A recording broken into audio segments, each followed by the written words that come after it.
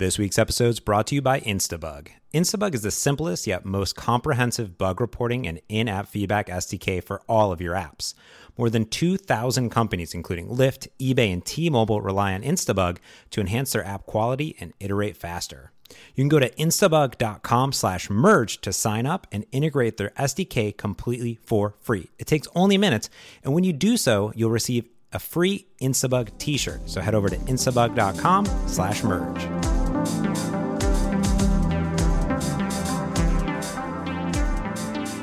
Frank, I have some follow-up. Follow-up, this is my favorite part, even though we don't do it every week, but now we get to. Awesome. Let's do it. Got some follow-up from a podcast we recorded earlier. So Nice. I was on campus, Microsoft campus. Have you heard of this company? No, they're a startup in, what is it? Redmond? Redmond. Yes, right outside of the city of Seattle. Seattle. Now, what's interesting about this company is they seem to be doing very well. If you go to your browser and you type in MSFT, it's a pretty good looking stock number. Just saying. Doing okay. Well, that's not the follow-up, but... Just had to gloat there a little. Excuse me while I gloat. Yeah. Remember how I sold all my shares 2 years ago? Whoops. No, I didn't. But anyways, so I was sitting in beautiful Cafe 25, and a gentleman we know you love, Emo, showed up. Do you know Emo? We know Emo. I know Emo. Emo and I hang out at conferences, and I complain about things to Emo, and he nods and smiles. Yes. I will put Emo's Twitter account inside of our show notes. So Emo Landworth, he is a PM on the .NET team, and we had a conversation about being a PM. But I was talking because he got into what goes into .NET Standard, how he's working and doing things in the open source. And I go, yeah, you know that system IO pipelines thing. I was like, shouldn't that just be in the standard? And he goes, well, it's just a .NET Standard library. You can just use that. I was like, oh, because how we were unsure a little bit about it. I wasn't sure.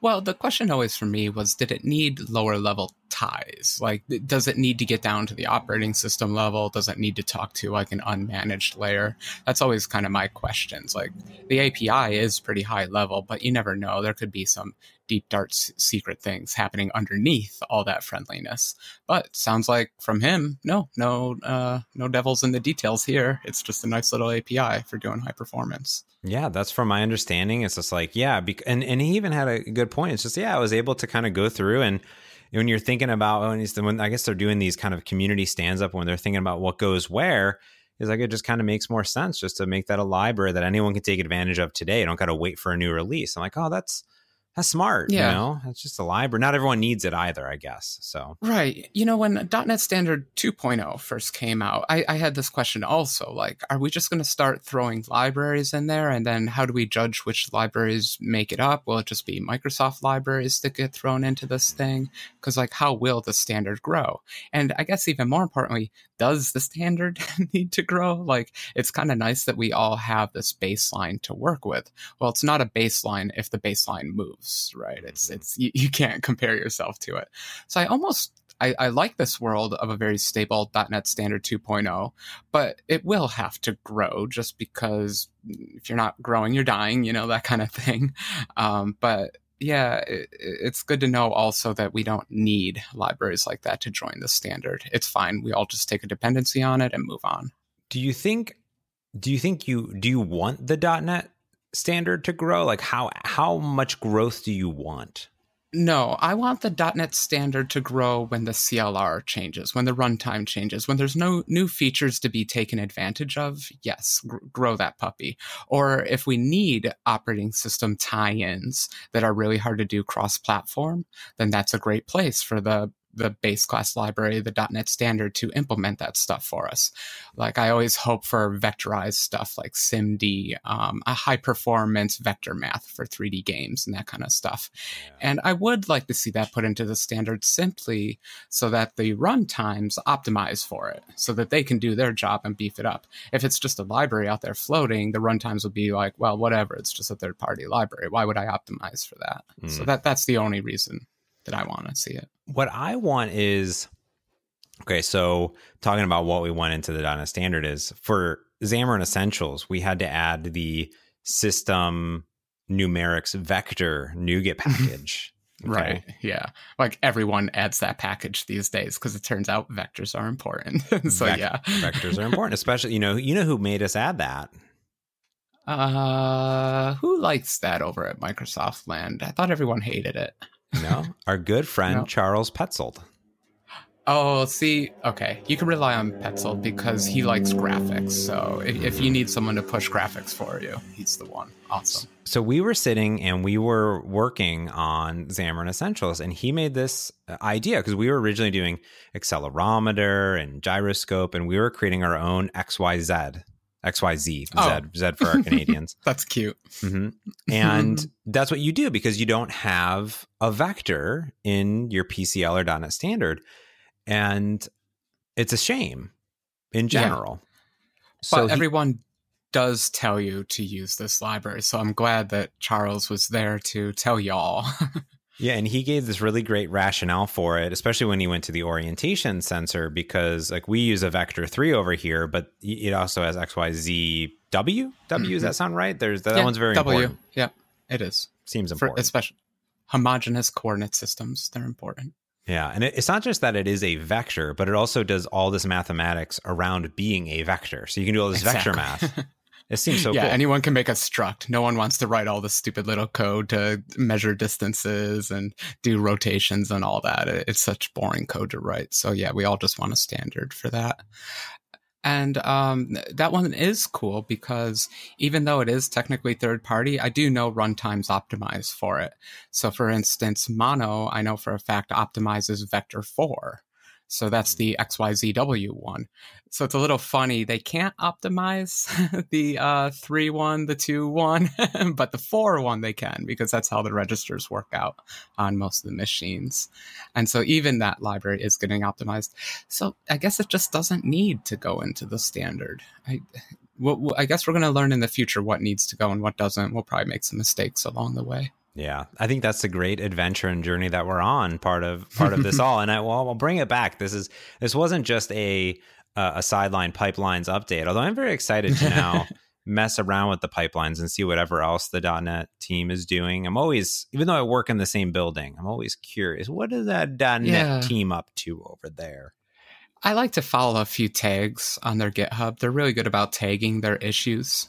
And so there's like, I forget what they are off the top of my head, but I have a few bookmarks for the interesting tags, like things that might actually become features, proposals, things that they accept. It's a fun little way to follow along. I suggest that for the C# language too. You can see all the crazy ideas going through. Yeah, it's probably the most fun that I get to sit next to Mads every single day and just I get to hear little snippets because sometimes he speaks really loud and that's a lot of fun. But also just sometimes there's like design reviews randomly that are happening out in the hallway. So I'm like, oh, what's going on? That's some inside baseball. We talk at Microsoft, lots of meetings, lots of talking. Do we have a jealousy bell? Whenever you mention Mads, can I ring the jealousy bell? Like the Marco bell and the Miguel bell? Okay. Good. Yeah. Then ding. Ding. Me just hanging out with Rich, hanging out with Emo, hanging out with Mads. Just no big deal. Just another day. Name dropping his way. Okay. Just another day. Well, Frank, I had a recommendation for you recently. Just like people are starting to upgrade their libraries, move to .NET Standard, I challenged you because I love some of your applications. Do you have an application called Calca? Have you heard of it? I have heard of it. It's been a few years since I wrote it. Does it still work? It does still work. So here's what had happened. So I download Calca. Can you give the 30-second sales pitch of what Calca is, just so people have a frame of reference here? Sure. Calca is a symbolic math editor, so it's a calculator. That's why its name is Calca. But its medium is a text document, specifically a Markdown document. So you can intermix mathematics and Markdown and create kind of literate explanations for computation. And it's symbolic and it's cute and it updates while you type. Yes. I love it. Yes. And I had bought it because it's on Mac, iOS, and it was on Windows. And I bought it on Windows and it was like $9.99 or something.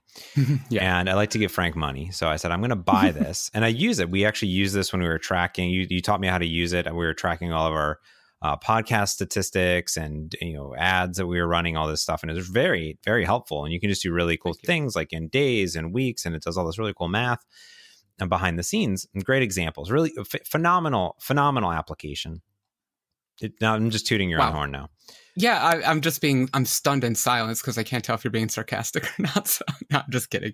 I like the app. Thank you. It's a good app. A lot of people like the app. You should, and you can go to Calca.io. It's not HTTPS yet, but maybe it will be by the time this podcast is over. Oh, and geez. Cloudflare. Now you tell me. Yeah. Well, our mergeconflict.fm is not yet either. You got to send me that over quick. So I am getting the religion though. I think it's a good religion, people. I'm just slow to take it up. It could be because Google's going to slap every single website with that's not true. secure thing. So I bought your application. Back to it. We're really sidetracking. Sidebar. So I bought your application, and then about a year later, I got a new computer at work, and I go, I want to install Calca because I have a reason that I need this. And I go to the website, and I'm like, how do I download this thing? And I'm like, I'll check my email. And the email was like a Dropbox link or something. I don't know how you did it. It's not that bad. No, it was something terrible, and it no longer existed. So I go, Frank, fix this. I could not install the application. Okay. I couldn't find my exe or anything. And I also realized that it hadn't been updated in a while because it didn't have plots. It didn't have cool new features. And I go, Frank, why don't you put this thing in the Microsoft Store? Put it in there. Just put that thing in there. And you go, no, I don't want to. No, it's too hard. Okay, so can I explain myself, sir? Yes, explain yourself. Well, I actually have no good excuse for what happened there at the end, but I'll tell you why it wasn't in the store in the first place, and that's because I wrote it as a Win32 app, the old API for Windows. And I did that because I specifically wanted it to run on Windows XP. That was a goal from the beginning. I wanted this thing, 2 goals for deployment in the early days was I wanted enterprise people to use it. Enterprise people are often stuck on older operating systems, and at the same time, they couldn't install software very easily, like even click once apps and all that stuff were like super blocked. So I wanted to write the executable and the app in a way to just run on every potential possible machine out there. Because I spent a little time in the enterprise and I hate dealing with it. Yeah, I hear you. Yeah. So the nuts and bolts of that, though, was I didn't have a store to put it in. So I had to put it in my own store, which is something I've never, ever wanted to do. And I never want to do again. It was a terrible experience. I grew up in the App Store per se, and it's much better when big giant corporate overlords take care of all your money stuff for you than you having to deal with it and all that stuff. That said, it is a little bit of fun running a store because you don't have to worry about the cuts that people take. You can just put up any version you want. But the fact was I didn't have a good update model for the app. Did you use I had that? Was it like Sparkly or Sparkler or Penguin or Polly or Birds or what? There's got to be something out there, right? I think I was trying Squirrel. Is that one toward the end there? Yeah. Sounds like a Paul Betts product. Yeah, exactly. I do whatever he tells me to do. So in the beginning, definitely not. I didn't have that. And that's why you are running into your problem. Now, at one point in the project, I did port it over to something. I'm going to assume Squirrel, but I don't really remember. The problem was I didn't finish that work. And I don't quite know why. You know, have you ever run into that? You just like run into a bunch of code that's 3/4 done. And you're like, but why didn't you finish it? What's wrong with you, Past Frank? Yes, You're real. I recently what was I doing? I was doing something, maybe it was for you. I asked you a question for Fugit.org, and I said, can you show me a list of all my packages that refer other packages that use my package as dependency? And you go, I don't know that API. And I go, let me dig around for some code. And I pulled up my old app that I had. It's closed source, so no one can see it, but it's called My Nougats, which I'm very clever with my names. And it's an app to help you manage your nougats. No one's going to steal my idea now. Gosh darn it. And the name. That's a good name. My Nougats. I think I might own the domain name. Probably not. But yeah, so I had this code and that app was, it was about 85% complete of what I wanted. And then I was like, well, what if I do push notifications? And what if I do this? And then I just never did it. So oh, it's so hard to ship sometimes, isn't it? It is. It's just like you have a good idea, you get it done, and then you start having these delusions of grandeur. And you're like, but the app could be this also. That's when you slap yourself and stop and write some documentation and release it. Now, you did actually release Calca, though, for Win32, and you could install because I bought it, right? I did. Yeah. So it all worked. The problem was I was trying to get the update system working. I wanted a smoother update system. The purchasing system worked. It was okay, but I wanted an update system. And I was resisting UWP specifically because it's a text editor-based app, and UWP doesn't really have a good text editor, a rich text editor built into it. And so I was having a hard time porting the app to UWP. Obviously, I'd ported it around to a million operating systems, so it's portable, but just the controls I wanted just weren't there. And there are options now that I look back, but you inspired me to do something crazy, and that is to convert this Win32 app through some magic from Microsoft into a UWP store app. Yes. So I did that. The at one time known as Project Centennial. Yeah, and what's its name now? I can't even tell you. It is now called the Desktop Bridge. Oh, what a fantastic name. Yes. So every so often when you're reading through their docs, they'll still call it Project Centennial. So they haven't even fully cleaned up all their docs yet. So yeah, this is technically a program, and I don't even mean application. It's not an executable, but it is that too. But this is something you join as a Microsoft developer. So we all go to the Microsoft Store thing, we register as developers, and then you can opt into this Microsoft Bridge thing. And they make you sign a few agreements, send a few emails, do a few things like that. But it ends up that you can download an app from the Windows Store that it's a command line app. it's a PS. What does that stand for? PowerShell. It's a PowerShell script. Yeah. Mm-hmm. So there's a PowerShell script, and you can just feed it your executable, and it does something. It packages it up into a UWP package. And I don't know like the low level technology here, but magically that's enough for the Microsoft Store to start accepting it. It's a wrapper. Is very magical, because if I quote on what the Desktop Bridge is, the entire idea is to essentially modernize existing desktop apps, so Win32, WinForms, WPF applications, and games, to bring them and essentially create a UWP app around it. And you can even access UWP APIs inside of it, and that your source code, it tells me in the documentation, is unchanged, and you can continue to distribute it on existing Windows 7, Vista, and XP users. Yeah, because it is so impressive. I make my executable the same way you always do. I just F5 it in Visual Studio, get it running, And at this point, I would package it up into an installer app or something and send it out to people. But instead, I run it through the script, it makes its own package, and I upload it. But that was no code change, that was just the executable that I made by myself being fed to the script. So yeah, there's absolutely nothing to do on my side, other than, and maybe we'll get into this, making sure it looks good on modern computers and things like that with DPI awareness and things. I would. I'm very interested, but let's take a quick break, Frank, and thanks our good friends over at Bitrise. You know Bitrise. You love Bitrise. We use Bitrise. Mm-hmm. They are a continuous integration and continuous delivery service for mobile applications. Heck, I love building mobile apps. Frank loves mobile applications. Calca is a mobile app. And guess what? He can start building, testing, and deploying Calca for iOS with Bitrise. Point at his GitHub repo and boom, immediately Bitrise scans that repo and will automatically start building his application into cloud. Now, what's really cool about Bitrise is it supports any platform, iOS, Android, Xamarin, or any hybrid actual platform.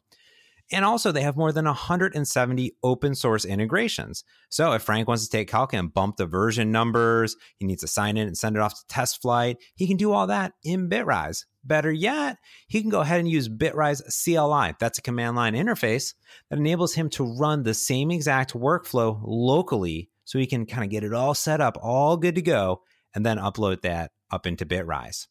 Now, what's cool is they deeply integrate into iOS and Android. So they have automatic provisioning profiles. They use this recursive touch and Xcode caching to get up to 60% faster builds for iOS. And they have an integration with the Firebase Test Lab. Now, where do you go to learn more? Well, it's easy. You go to bitrise.io. That's it, bitrise.io. You can get started today for free. Thanks, Bitrise, for sponsoring this episode of Merge Conflict. Thanks, Bitrise. And yes, I use you every day. You are my second home. Yes. So when you were building for Win32, so what were obviously the benefit there is that you have access to all of .NET. Mm-hmm. I guess you have to distribute .NET. I think it was 3.5 that you were using. The advantage is you get all the old system integration, right? But there has to be some like negative to that too. Like, how do you optimize for 20 years of operating systems? Yeah, exactly. How do you test that? How do you even test that? VMs? Testing's easy. VMs. You nailed it. So Windows XP, I didn't want to ship the .NET runtime either. The most common version of XP out there is Windows XP Service Pack 2, which actually ships with .NET. So I targeted the .NET that Service Pack 2 ships with. So that was actually my minimum standard. Yeah, if I'm being honest and I actually target XP, then yeah, you do have to ship .NET, and that's terrible. Not going there. What's to say, man? What's to say? You're giving up 20 years of API improvements, framework improvements, OS improvements. You're back to GDI Plus, I guess, in this case. It's a slow renderer. It can't scale images worth anything. It's got so many bugs. Honestly, though, it wasn't so bad. For an app like Calca that is mainly just a text editor, I wanted speed too. I wanted to replace Notepad. I wanted it to be as fast as Notepad. So I didn't want to spin up the graphics card to do some animations or anything like that. So I actually did really enjoy programming right down to the low level Win32 level. And it's so funny in my career that I think a Win32 is low level now. That used to be a high level API for me. But yeah, way down to the metal, Win32, you can get your app to spin up so fast. So I guess that's the biggest pro. For an app like Calca, there weren't really any cons. I don't need UWP XAML for an app like this. There just isn't that much GUI to it. It's mostly a compiler, to be honest. No, could you? So with Calca, right? I mean, it's not like the most super complex application in the entire world from looking at it. I mean, I'm sure it does complex stuff. Yeah, but it has some copy paste. You have, you're writing stuff. You can open files. You have a recent file. You have plots. You have some things like that. Well, so if I could, were there limitations? Oh, if I could complain for a moment, though. Yeah, go ahead. Going back to the oldie days. So the old way to write Windows apps was MFC. Were you ever an MFC programmer? I was not. Okay, this was the C++ toolkit that we all used to build GUIs. And the nice thing about that was it had a pretty well prepackaged, here's a document-based app. So it had all your files saved, copy, paste, all that garbage, print even, all baked in. And you just had to fill in the blanks. But WinForms doesn't really have that concept. Neither does UWP or WPF. They don't really do document-based applications anymore. So you do have to write all of that code yourself. And I didn't actually have that code written because on Mac, the operating system takes care of all that stuff for you. Document-based apps are baked in. And then on iOS, there are no documents. Yeah, no file system. So whatever, it doesn't matter. So I just didn't have any of that code. So I did have to handwrite just the most banal stuff you can think of. Did they hit save when they haven't named the file yet? Well, then you got to put the save as dialog box up. And what if the network, just all that terrible stuff. But that doesn't really change upgrading the stack because Microsoft still doesn't do document-based apps as a template, unfortunately. Got it. Now, when I hit the open button, the save button, all that stuff, is it still going through? Because you've wrapped it. Is that still going through your old Win32 code? 100%. So as far as I can tell, it's just popping up a Win32 window and all my stuff is just being thrown into it. It seems to be the exact same application. That's why when you said video games, I agreed because, it doesn't look like they really change anything. So in fact, when you're getting approved for this is a step I haven't mentioned yet, but once you submit your app, even though it's been packaged up all nicely, you do have to go through the second level of approval that's not normal. So whereas they usually approve an app, I don't know, maybe you know better than me, but they approve apps within a day or two, right? Normally. It's usually a few. It's usually a day or two. Yeah. Yeah. Well, new app. So when you take an app and you upload it, it's usually a day. But if you're a new developer, it could take a little bit of time, like maybe up to a week. Yeah. Okay, that makes sense. But in this case, they specifically say, we're going to add some time to this and we're going to take a double hard look at this. And my guess is, I think that they give you permissions to access other parts of the operating system. Just fundamentally to make a Win32 app work. There's assumptions about which parts of the machine I'm allowed to touch.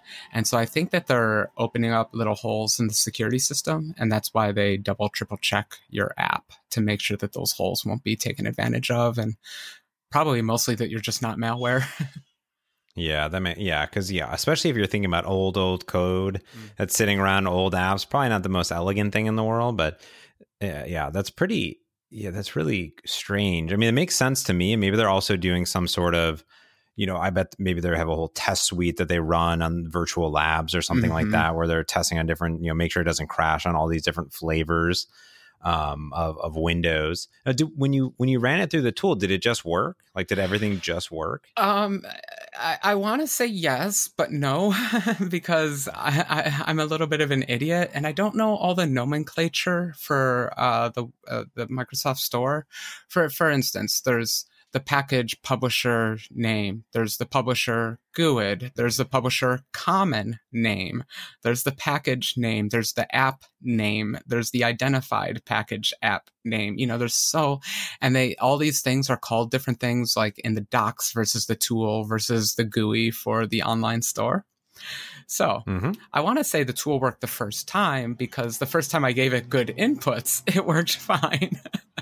But giving it good inputs took me forever, so much so that I actually wrote a blog post because A, I don't ever want to do this again, figure this mapping out, and B, I thought maybe I could help some other people out. So if you go to prechrome.org and fish around, you can find it. I'm gonna search through it here. Here it is. The Calca in the Microsoft Store. That's the one? Yep. Yeah. Yeah. So that's the one. It worked pretty easily once all that worked. Now the trick is, you can't really test it. Was my biggest concern. You could kind of double click it, but it would be like, hey, I don't really want to run this because this is weird, and it's signed awkwardly and all that stuff. And so to test it, I just kept testing my normal exe. And I just crossed my fingers that the normal exe would be the same thing that they put up on the store. Now, it's so interesting to me. I mean, I can't believe it. I mean, I knew it would work because I believe that what sparked my interest was that iTunes is in the App Store. And I have to believe that iTunes is through this bridge. I don't know any inside baseball, but I have to imagine. Yeah, I don't see Apple rewriting to be a UWP app. That would be such a large effort for them.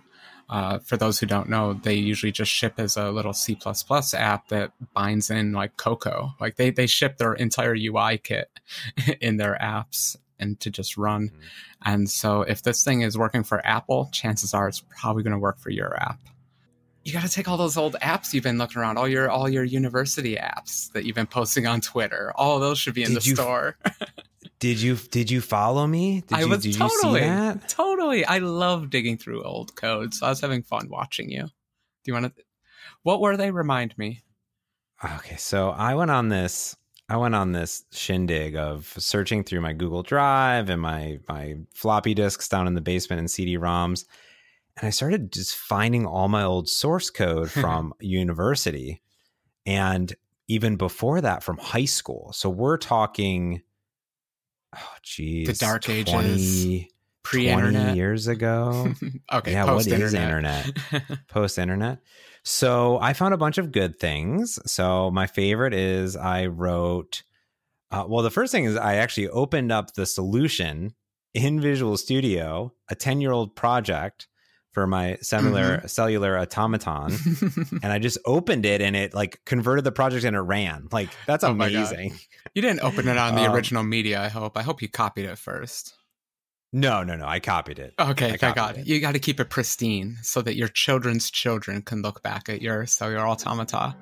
Was that the Game of Life? I didn't see exactly which one it was. Do you remember? A Cellular Automaton is where you can go in and you can say how many neighbors you have and if it's totalistic or 9. So you had parameters. Okay. Yeah, there's rules. You can just load a file. And then you can do stuff like I have Brian's Brain, which is like one of these programs that do this, and firing.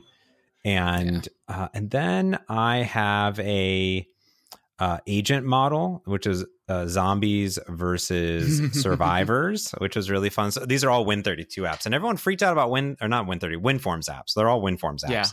Yeah. And I love WinForms. It's amazing. I do. And it's great. And so this was a challenge because it has like this interactive surface where I'm drawing all these dots on it. So there's different colors for guns and food and survivors and zombies. And the whole idea is you can do all the little tunes and tweaks of how fast a zombie is, how far can they see, how many are there, what's the shot accuracy, what's the stamina, and then you say simulate, and it just goes through a zombie simulation, which is amazing. Self-play, computer versus computer. I love that. Very War Games of you. Yeah. Number of players, 0. Yes. And those are the ones with the UI. Then I went back to my old golden days, which was me hand drawing ASCII art. So I have like Blackjack, which is all ASCII art, and all. Those are all that one's C++. So. So you were you were a C++ person. Okay, I was. I don't know if I'm going to put those in the Windows Store, but those are going on GitHub at some point. I just need to document a little bit and put some cool stuff. But so those just ran, but I'm just on my normal monitors, and I know that one thing you told me you did was you made some optimization. So I figure, while we're talking about this, maybe someone else is interested in optimizing their Win32 apps. Like it ran and you're able to run it, but then what else did you have to do to it? Yeah, I think DPI was my biggest change. So on Mac, basically what you do is you throw in whatever images you have in your app, you throw in some 2x scaled ones, and then you're DPI compliant and you move on with your life. Yeah. But on WinForms, Win32, now I want to be clear, this is old tech, right? We're not talking WPF and UWP. This is handled much differently in those worlds. But in the Win32, WinForms world, guess what? You don't get much assistance at all. You can decide whether your app is DPI aware or DPI unaware. And so the first version of my app, I just shipped it as DPI unaware because a DPI unaware app on Mac scales and looks nice. What I didn't realize was on Windows, it goes into pixel mode. So all of a sudden your app becomes a pixel art app. And that's how it scales it up. And so I was like, okay, good. I mean, things are the right size, but they look terrible, especially if you have a high-res monitor with a high DPI. And these are the people who run high DPI. So what do you have to do? You have to make your app DPI aware. So you set a little flag in your machine config, your app config, whatever it is. And all of a sudden, everything is tiny. So you have to, everywhere you have a hard-coded number in your code, you have to go fix that. So there are some checkboxes on like the main forms of a WinForms app, and you can say scale for the DPI. That's great. So the form will be the right size, but anywhere you've hard-coded a number is going to be the wrong number now. And so this was just a big audit the code, go through everything, make sure I call, scale for DPI wherever I hard-code a number. And it, in most apps, hopefully you wouldn't have that, but I did have a bit of custom drawing in Calca. I have a plot view. So whenever you type the plot command, I get some little fancy plots up. And those things are all custom rendered with all custom sizes for everything. So that code had to be updated. And then the worst part was the images. You have to scale every toolbar image, every help image, every image that shows up anywhere. You have to do all the scaling. It's exhausting, especially... I don't know, did you ever use the Visual Studio Image Toolbox? Do you know what that is? Yes, the one that's built inside of it? The little editor? No. That's a great one though too. I love that little drawing editor in Visual Studio. Yeah. No, this is something that they've always shipped with Visual Studio. It used to be on the CD, but now you have to go download it from the Microsoft website. And this is every icon in Visual Studio with a license on it that you can use it in your own apps. Oh. So that's how you can always adopt the most modern look for your Windows apps, is go grab the newest version of this file for the newest version of Visual Studio that you can find. And here are all the resources you could ever want for your own app with a license that you can use it in a Windows app. So I updated every icon with the most kind of modern version of it, or at least basically what Visual Studio is doing these days. And oh boy, this thing went from like having a few thousand images in it to these days, it's just, it's gigantic, to be honest. But those were there. You didn't need to like recreate them, right? I literally found it. It's like 1,000 images. That's crazy. Yeah, it's fantastic. I got a little frustrated with Microsoft here because Visual Studio was using slightly altered versions of these icons. I'm one of those people that has to go pixel for pixel. So I'm looking at the differences between like their open icon and my open icon, and their arrow is 1 pixel taller than mine. I'm like, that's not fair, Microsoft, not playing by the rules you established. I see what you did there. Yeah, so I'd modify them pixel by pixel until they were closer matches to the Visual Studio ones. But that's to say, if I wasn't so uptight, yes, it would have been super easy, but I was slightly uptight. Had to really match the icons properly. That's pretty, and it works great. I would say it has multi-window support. I have my calcaplots.calca open right now. There's lots of sine waves and plot waves and cosines and a whole bunch of cool things happening. Now, did you blogged about it, you released it. The main reason to do this is ideally to sell more copies of your app. Yeah. Like, did it succeed? Wow, that would be really smart for me to go look up that number before we go on the show. Here we go. Bum, bum. He's gonna go to the Windows. Gotta log in. Doesn't know his password. Let's just assume yes. I've tripled my sales, quadrupled even. Wow. No, but let me tell you. Actually, I really wanted free trials with my app, and I didn't have that in the very beginning. And what I started doing was I did a special demo build of the app, and that would disable features and put obnoxious text in all sorts of places. And I don't remember all the things it did. I think it disabled saving was actually the big one. And so I was shipping out 2 versions of this app, the demo version and the really real version. And that's annoying because now you have to update both of those versions anytime you update anything, and people aren't getting updates to the trial. So let's just ignore what's making more money thing. I just wanted free trials out there so that people could try the app and not worry about it, because otherwise I was asking them to spend $10 blindly. And it's a tall order. So more than anything now, more people than ever are able to actually use your application, is what I'm hearing. Exactly. Yeah. Even in its first 2 days, it had reviews. So it was getting downloaded a lot more than just sitting out by itself. That is a good thing. I didn't even think of that. It's searchability, installability, reviewability, good or bad. Right. There were no reviews on my website. All you had was me telling you, this app is awesome. Take my word for it. You're going to love it. Yeah, but in the modern world, you don't want to take anyone's word for it. You just want to be like, what's the average rating? What do people mostly think about it? Yeah, that's the world we live in. And I think you need to be a part of a store like this. I don't know how people sell software themselves. It's a crazy gig. Yeah, I would be interested. I think for you, it's also, you're not only just an independent developer, but you're an independent developer that has a lot of applications. You just don't have one application that's your main gig. You have a lot, and you're doing a lot of things between this and Continuous and right, iCircuit and whatever other whiz bang things that you're creating. So it makes a lot of sense. And to be honest, I agree with you. I grew up.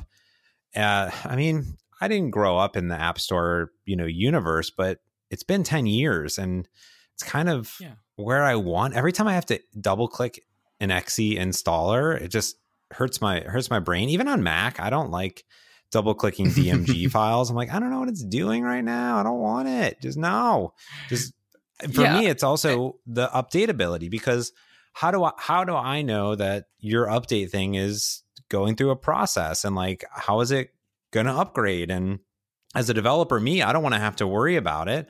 And now, guess what? The Windows Store just does it for you. Microsoft Store, whatever the store name is, the store that's on your Windows 10 machine, that store icon that you never press.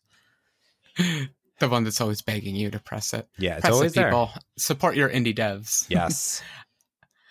I go to it a lot because I like to look at Sudoku games. There you go. What's the current state of the art in Sudoku games? Yeah. What have we advanced to at this point? So I can't give you super hard numbers, but I'll definitely tell you it's getting a lot more downloads than before. So yes, the store is doing better. This is good. Yeah. And it's just got to be visibility. It's hard to attract people to your website, especially when you don't advertise the way I do. So if you hit the calculator keyword in the Microsoft Store, hopefully Calca will show up somewhere on that list. So it's already doing better than it would otherwise. So it sounds like, before we wrap up and get out of here, Frank, it sounds like overall you're a very happy camper that I challenged you to do this. And basically, I'm making you money, Frank. You basically owe me. Yes, you are. That's isn't that your goal in life, is to make me rich? I thought that was your stated goal in life, but okay. I am very pleased with this. And actually, I still kind of want to make a UWP version of it at this point, because, got to play it on the Xbox and all that. But Okay. It was a joke. It wasn't that funny. I like staying modern. As much as I was so proud of myself for creating a Windows XP app, it honestly feels better to just have a modern app and be like, hey, all you upgrade your computers, then you can use my app. It's such a much easier place to sit. Maybe I'm being arrogant now, but I hope I can just write modern apps from now. I don't think I'm ever going to go back 20 years and write an app from 20 years ago again. Oh, you don't think you're not just going to file new Win32 application and just go from there? That's not your You know plan. what? I think I might finally be done with Win32. Whoa. I think this is it. Frank is We'll done. see. That's the name. Frank is done with Win32 apps. Wow. Clickbait. Boom. All right, everyone. Well, thanks for tuning into this beautiful, glorious episode of Merge Conflict. You can follow us everywhere on the internet at Merge Conflict FM. You become a Patreon supporter by going to mergeconflict.fm and hitting that support button on the top right. And that's where we give you goodies, and you get extra podcasts, and you get a Discord chat with us. You get a whole bunch of awesome stuff, and it really helps us not only continue to do this great show, but upgrade our software, our hardware, all that stuff. And in fact, I've been spending more time on the podcast because of this, because someone asked me about chapters. And guess what? Every podcast now has chapters. Do you know that? Did you see that? I haven't seen that. That's excellent. Mm-hmm. I use a beautiful application from our good friend. What's his name? Do I get the ding? Marco Arment, who has, thank you, who has an app called Forecast. Very clever. Which is on the Overcast page, and I'll link to it, which enables you to embed chapters into your MP3. It's a Mac application, so very cool. I found that, and I've been doing that. So if you're using apps like Pocket Cast, or I think even Apple Podcast does it, you can do that. We have links to the show note, like links and stuff. It's very nice. Very nice. You should check it out. Check out those show notes. What else can people do? Frank, you can follow me at James Montemagno, at Proclarum. You can leave us a review on Apple Podcasts. You can hit that like button on Overcast, share it with your friends, your family. And I think that's it. Thanks to Bitrise and Instabug for sponsoring this week's episode of Merge Conflict. So until next time, I'm James Montemagno. And I'm Frank Kruger. Thanks for listening. Peace.